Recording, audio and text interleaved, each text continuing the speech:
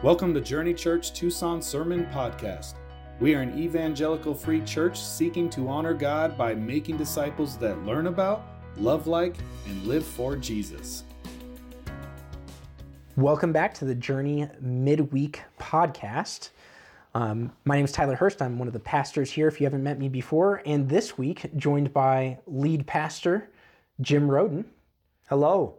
And we want to chat a little bit about the sermon schedule. So we just finished church like 20 minutes ago. And in the sermon, I referenced that we have a sermon series coming on the fancy seminary term, right, is theological anthropology, what it means to be made in the image of God, what it means to be human. But let's spend a little bit of time talking about what are we doing now, how long are we going to go for, and what are we teaching for the rest of the year? What are the books, themes, those sorts of things we're going to look at? So we are in a 12-week sermon series in 2 Timothy. Okay. And we're going to take that all the way up to Palm Sunday, the Sunday before Easter. It comes early this year. Yes. So 2 Timothy, and attempting to not drag it out for an entire year. Truth is, in any given passage, there's at least 5 sermons we could preach. Right. So, and certainly some churches and preachers historically have done that.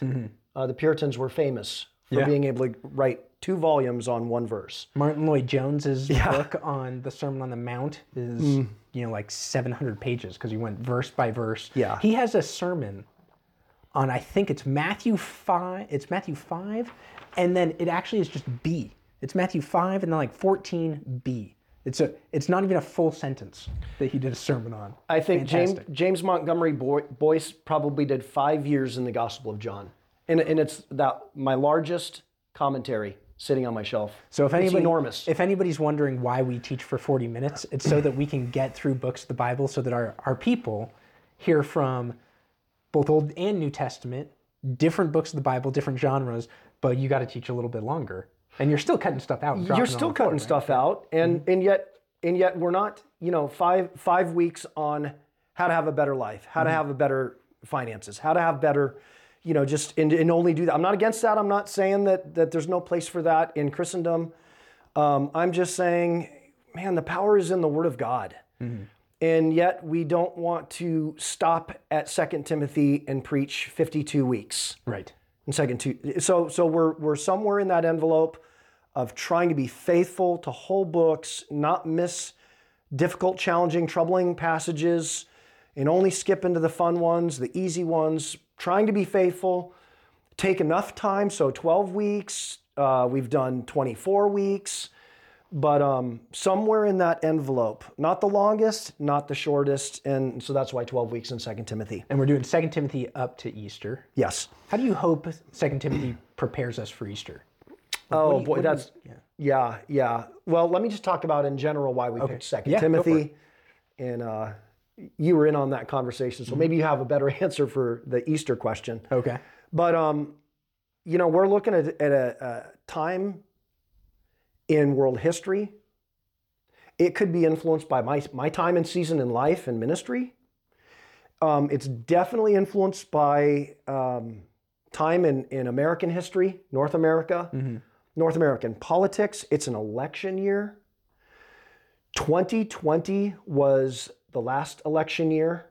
And if anyone remembers, we came apart at the seams as a nation. Things accelerated. It's like someone took all of the inflammatory, incendiary topics, brought them all into 2020 and poured diesel fuel on them.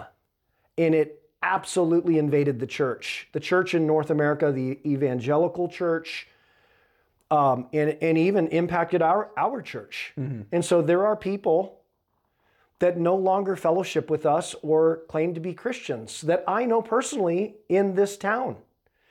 That 2020 was so divisive, and the topics, and I just have to admit, we weren't prepared for that. We were not thinking as Christians, we were thinking more politically than we were biblically. So 2 Timothy in particular, starting off the year, has several of those kinds of themes wrapped in.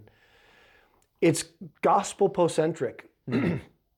It's Paul's famous last words. There's a sense of urgency to this book and a call to faithful ministry. You know, he ends, Timothy, fulfill your ministry. And this is as Neronian persecution is amplifying. In fact, Paul is not going to escape prison. He's going to pass his mantle, his baton off to Timothy and say, it's your turn to run the race, which will include lots of shame and suffering. And so what better message to anchor us if the call for us as preachers and pastors is to come alongside our people with the scriptures in order to perform Romans 12:2 on them. I mean, I know that's the Holy Spirit's job. I know that they have Renewal responsibility. of your mind for those who Yeah, don't I'm know about ready to Romans quote 12:2 it. Yeah, do not be conformed to this present world. Which in the Greek, they're actually, it's happening. They're being squeezed into the mold of the world. And it's not everything, it's not just drug, sex, rock and roll. I mean, that's like, I talk about that like pedestrian level carnality. Like that's easy to spot. But there are so many other layers of worldliness that in fact, you were talking about in the sermon today, some respectable forms. Yeah. What do you call it? Respectable forms of fear or Yeah, I don't shame? actually remember what that was. It's in the sermon notes. I'd have to pull my transcript. So, but Jerry Bridges has the saying, the phrase "respectable sins." Yeah. Oh, And I yeah. think That's where we're heading. Is there's respectable forms of political divisiveness and arguing and getting caught up in the wrong fights. Yeah. On topics that are not just secondary issues, they're third or fourth layer issues. And we're called to be gospel-centered people, mission-centered people, theologically centered people. So Romans 12:2, don't be conformed to the world, but be transformed by the renewing of your mind. And so as pastors and thinkers and prayers and meditation, just Lord, what is the call? What is your call for the times that we are in? Yeah. And we might get them wrong. It might be a really peaceful, not likely, it might be a really peaceful year. But hey, no harm, no foul. We're looking at intense books where people lived in intense times. They were not the majority position. They were not the majority voice. Their opinion mattered very little. But they were aligned with what God was doing by the Holy Spirit to produce a revolutionary wave of worldwide gospel transformation. These were the early seasons of that movement. And man, you come back to 2 Timothy and you just see that kind of grounding. And I think, if I remember correctly, when we were talking about this sermon schedule, one of the things that we were talking about is as we head into a political year, an election year, and all that division that you were mentioning, Timothy, like you said, has this, 2 Timothy has this urgency and this gospel focus. In my sermon today, I talked about an undercurrent of the gospel is pushing the whole thing forward. And so even when Paul is talking about other topics, underneath that is the gospel, pulling those topics forward. And where we're going to end this book is at the celebration of the resurrection of Christ, which is the fundamental political event for a Christian. Because our king, our political leader, has died and yet now lives again. And because of that, every other political leader has to be secondary. And so we've come to this point of the gospel is the fundamental political message that a Christian has, is that we can divide over all these sorts of things, but we divide over them, in a sense, open-handedly. Yep. Because you can vote for a different political party than I do, but we're still brothers because we are bound together by the gospel. Yeah, and let me double down on that, because there's a thread in there that has been God's ways throughout his redemptive plan of the ages. God, now understand this. God is the ultimate and biggest winner. He is a winner. But God's way of winning has always been by losing. Jesus won by losing. And what I mean by that is in the world's eyes and world system and the way we imagine, you talked about Friedrich Nietzsche, ascent to power and assert your will on this world and win, be a winner. And the gospel runs contrary to that. And that Jesus ran contrary to that. Yeah. He won by laying down his life. He's basically in his lifetime, you could say, oh, he's a loser. He had very few followers. He never traveled outside of Israel, the lands there. And he leaves behind a small ragtag band of followers who had lost their master. And yet, look at us 20 centuries later and all that Christ has accomplished through his church. That he didn't need to be perceived as a winner in the moment. There's no ego, there's no pride. And what's Paul doing in prison in 2 Timothy? And what is he challenging Timothy? To be bold, to not be ashamed of the gospel. You're going to look like a loser, you're going to be called a loser. That's okay. God's got a deeper, more profound power that is working. You're playing your part. And in the end, we're the winners. He's the winner. We're going to win. And that comes across in the book we go to after Easter and after Timothy. Yep, absolutely. In fact, it's sort of the same book. It's the same book, but it's Old Testament, Old Covenant. The book of Daniel. Yeah. And we're going to do that 14 or 15 weeks. I think we have 2 or 3 pullouts that we're going to drill down on a particular issue or topic. But there's 12 chapters in the book of Daniel. And we're doing the whole thing. We're going to do the whole thing. So when there's visions of like rams fighting goats and you got to figure out, we're still doing that. Yep. Yeah. Okay. And our times, the world in which we live, that we could be sad over or depressed about, those are all prophesied. Right. This day is prophesied in the book of Daniel and explained what is going on in our times. What I love about that is Daniel and his friends, his faithful friends, they're in exile. And we're not there yet in the same way. But wow, talk about guys that kept their heads up and their eyes on the Lord and kept first things first. Such a powerful witness and testimony of how are we then to live. You see, Daniel has very, very, very strong convictions. And yet he is able to work in the cabinet of King Nebuchadnezzar, Darius. There's another, I don't know, Artaxerxes or Belshazzar. Now that was a very short one. That's why I forget who he is. Yeah, he had a very short rule. Yeah. But Daniel was called out and called up to serve faithfully and loved by these pagan kings, so much so that when by his own decree, Darius has him thrown in the lion's den, he stays up all night. Yeah. He goes, my goodness, what have I done? He loves Daniel, does not want to lose Daniel.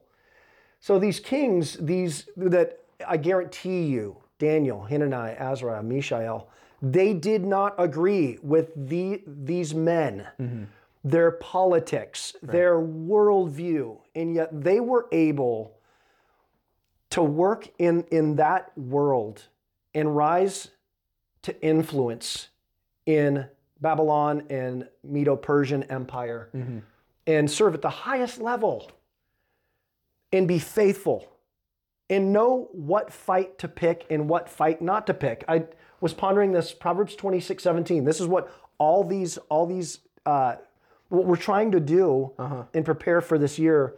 Proverbs 26:17, Solomon said, whoever meddles in a quarrel not his own is like one who takes a passing dog by the ears. What we're trying to do is equip ourselves. It's not like about chihuahuas. No. We're trying to equip ourselves and our people to know which fight to pick. Yeah. Because there's some of these things that's like, have a soft touch to it. Ask questions. Ask more questions. You don't have to push out there your political opinion and get into a fight over a non-central issue. And so to, again, be transformed by the renewing of our minds is not just what to think about every single topic, but how important is each topic in particular. And so you see that in Daniel, Yeah. that they can do that and live in that, swim in those waters, and to be, I love those titles, dearly beloved by God. Right. The angel says to Daniel in one of those prophetic passages. And again, even the long game, and that's even going back to Jesus won by losing. Yeah. Paul was going to win by losing, asking Timothy to win by losing. And Daniel, I mean, they lost everything in the exile, but they didn't lose. Mm-hmm. They're asked to play the long game. They're going to die in exile, and yet their lives are going to shine like the stars in the heavens forever and ever. And that's where the book ends. Yeah, and I think you can, the only way you can live how Daniel lives, and the only way you can say, as I just preached from the words of Paul today, to be unashamed, is if you understand what we're going to do right after Daniel, which is we're going to go into a short series on prayer. But this one's different from last year. Last year we did prayers of a missionary. Yep. This year, what are we doing for prayer? We're doing doxological prayers from the book of Psalms. And so it's going to be short, but there's a very powerful message and very powerful experience that I hope that every believer that hears these messages will at least have had at least one experience, hopefully many more. But those times when you're just in crisis and the people around you are losing their cool. Mm-hmm. And someone says, or maybe you say, man, just pray. Let's just pray. Let's just trust the Lord. You begin to pray, and if you'll begin to pray God-centered prayers first, upstream prayers, the way Jesus instructed us to pray, which I think we're looking at that in the Psalms. Yeah. Our Father who art in heaven, hallowed be thy name. To look at who God is and to begin to pray back to him before asking for any help in the moment or any help in the current cultural crisis or election issues. Just center your prayers and your thoughts, feasting on God's glory, feasting on God's attributes that you know to be true according to the scripture and by experience and in creation. And reciting those things back to God and the power of that kind of prayer to cut through anxiety and to clarify issues. And I've had that experience in some of the most profound ways when things are rattling apart, coming apart at the seams, and just say, God, whatever's about to happen, that's your issue. I'm going to stop and focus on you. And there's power in that kind of prayer. I believe it blesses the heart of the Father, so much so. And the peace, this is where to borrow New Testament, Philippians 4, the peace of Christ which surpasses understanding guards our hearts and minds in Christ Jesus. But if we don't learn how to pray these God-centered doxological prayers, we miss out on the peace of Christ. Yeah, there's a sense in which, like, last year we looked at the mission of God and praying for the mission. And then this year we're looking at the character of God, and both of these are, like you said, they're upstream of our prayer lives, and it's so important to take some time just to think about them, because we often get bogged down in here's a list of requests I have about different things happening in my life. And if I've got, some time in the morning before my boys wake up or before I got to get to work or something like that, and I just start with that list, I never get to what is God doing in the world, and I never get to who God is. But if I start with what is God trying to do, and who is God, then I might have not only started with a prayer that is actually the prayer which will get those other prayers answered. Because if I'm praying about the character of God, and like take for example God's goodness, then my prayer for my sister-in-law's health condition or something like that, that is covered under God's goodness, right? But it also opens my eyes to what God's doing around me, and the neighbors that moved in across the street. And if I'm thinking about the mission of God in my prayer life, then I've got new neighbors across the street. How do they play into that? Yeah, and to add one more metaphor is that when I'm not centered on God's power and majesty, I am more tempted to white knuckle the steering wheel of my life. Yeah. I'm terrified. It's on me. It's my choice. And I might mess this thing up.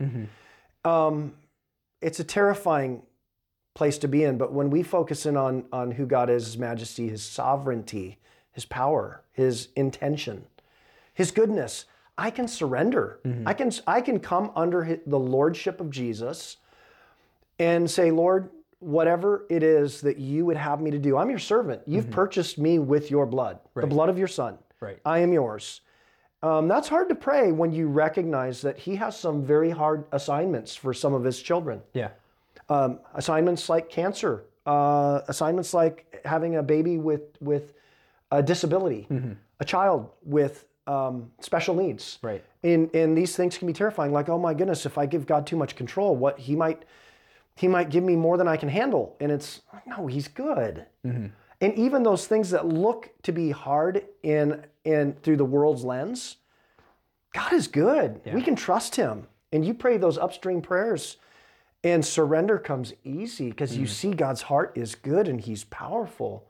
And life is but a vapor. It's short. And eternity is immense. And God is good. So we sort of wrap up, or that's taking place during the summer. So as we move from summer to fall, what are we looking at? Jumping into the sermon series that you've referenced a couple times now in your last two messages, the Imago Dei, or what it means to be image bearers, created in God's image. And that will cover a number of topics. So this one's a little more theological. Right. It's going to fit with our times in a hot political year, and things that seem to divide the country, and definitely divides the church, and things that are unique to our church. So issues of sexuality, issues of life, and abortion, euthanasia. Disability. Now, I was getting to that one. What does that mean for someone with profound intellectual disabilities? All these things are argued and contested, in the marketplace of the world, the place of ideas. You got Peter Singer, the ethicist that claims that someone with disability or profound disability has less right to live than a healthy orangutan. Yep. And he says it unabashedly at a formerly Christian university. Princeton? Yeah.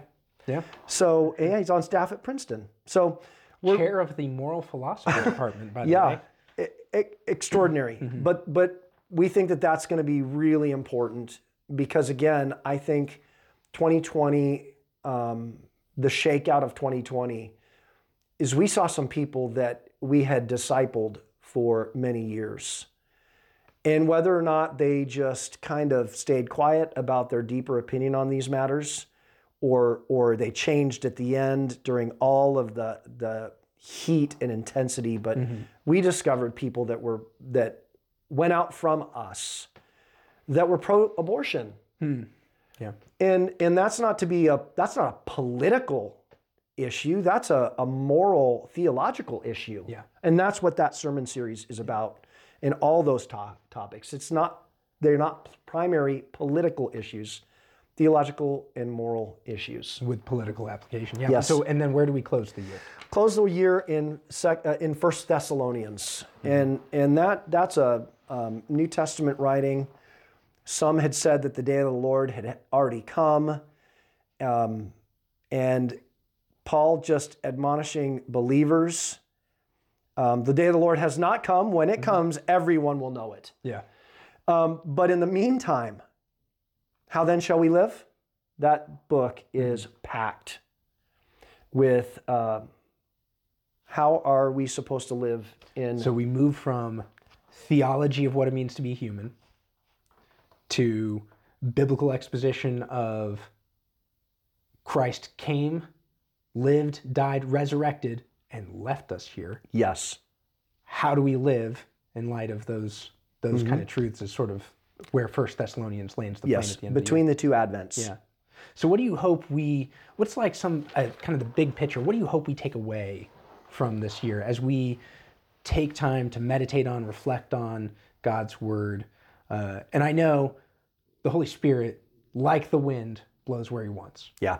But if you could pray, well, you can pray. If you were to ask the Holy Spirit, hey, here's what I would like to see as the lead pastor, here's what I would like to see Journey Church learn as we look at these books. Is there something you have in mind?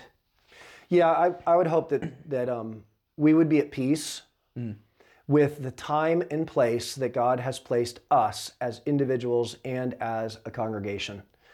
That instead of flipping out and rushing off on conspiracy theories and frustration and angst, watching the evening news or reading the morning paper and losing our cool, feeling all that, just going, God, you're bigger than this. God, it's okay. Other faithful brothers and sisters throughout the centuries have lived through much worse than this. Mm-hmm. We just happen to be here right now in this season. There's not a whole lot that one person can do we're not going to change the times and the seasons. We live in the midst of them. And that's a big message throughout all these books. Yeah. Daniel didn't change the exile and make it turn back to faithful Israel in the days of Solomon. Right. He didn't do that. But he stood faithful. He was at peace. He was a man of prayer. He was a man of truth, a man of action in the midst of that crazy world. And I would hope that the peace of Christ would be there, and so that instead of just going, every conversation is a political one, that our conversations are missional ones, gospel ones, theological ones, on theologies that matter, central to the gospel. That we would find common ground with people, that would be reasonable within reason, meaning there is a line of demarcation, but it's an envelope, and there's lots of disagreement on lots of soft things in between, inside the envelope. And when we encounter those outside the envelope, that we even know how to negotiate those relationships, because we're going to find that. Yeah. We're going to have conversations with people that are trying to pick a fight or will be tempted to pick a fight. And it's not a call for cowardice or hiding your light under a bushel, but just how do you negotiate and walk through? How do you be curious about another person's worldview and ask good questions and care for them as a human being instead of having it terminate on the candidate and the issues you're passionate about? Yeah. In breaking the relationship in the hope that you could actually be a gospel witness to them over the long run. Well, let me just close with this then. In terms of recommendations, here's a couple of recommendations, knowing where we're headed, that I would put forward. One is for people to sign up for the Prepare for Sunday email that'll help them kind of think about these texts, think about what we're doing in our gatherings before they encounter them, so that they can be meditating on them, praying through them, singing the songs, because everything we do in a gathering is pushing forward the theme or the message of the week. As well, I think pretty much, and you're reading a book by this guy right now, but pretty much anything Os Guinness writes is great at that, finding the cultural moment and applying the gospel to it. And then in our little book stall kind of thing in the coffee shop, we have a book titled The Wisdom Pyramid by Brett McCracken, which talks about how we can structure the inputs of our lives in order to build the wisdom for this age, because the kingdom of God is not fully here. Yeah. And so given where we're going, I think those would be great things. Yeah, and then I'll just say for me, where I am currently reading just devotionally, keeping that separate and not cheating, I just jump back into 1st and 2nd Kings, and I plan on going through the double take is 1st and 2nd Chronicles. Right. And just letting those historical narratives and all that God was up to in the brokenness, and just kings and prophets, people that were jammed up, how the times were changing, poor decisions on a national level, and that God's bigger than all of that. Yeah. So I'll be diving in there personally in the next several weeks. Great. Yeah. Well, there's some things that you can think about, that you can work through, take those recommendations, read through the books that we're going to preach through. But we're grateful for you. Thanks for listening. We hope you have a good week. See you next time. Thank you for listening to Journey Church Tucson Sermon Podcast. We'd love to have you join us in person on Sunday mornings at 10 a.m. You can find out more about us at journeyefc.org.